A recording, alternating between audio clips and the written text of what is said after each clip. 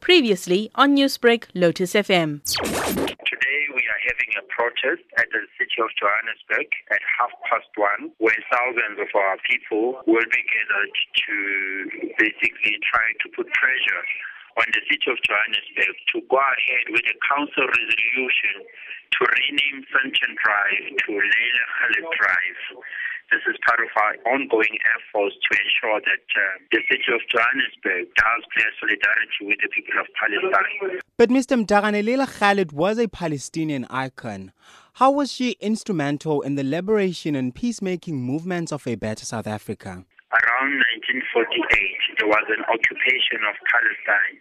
At the same time here in the 1940s in South Africa, we had the upsurge of the racist policies as espoused in the apartheid laws.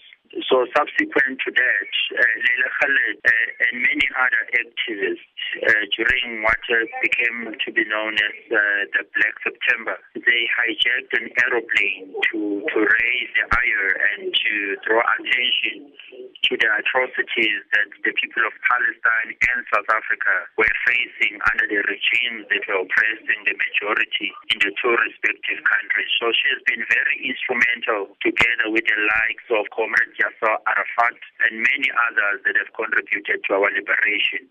Newsbreak, Lotus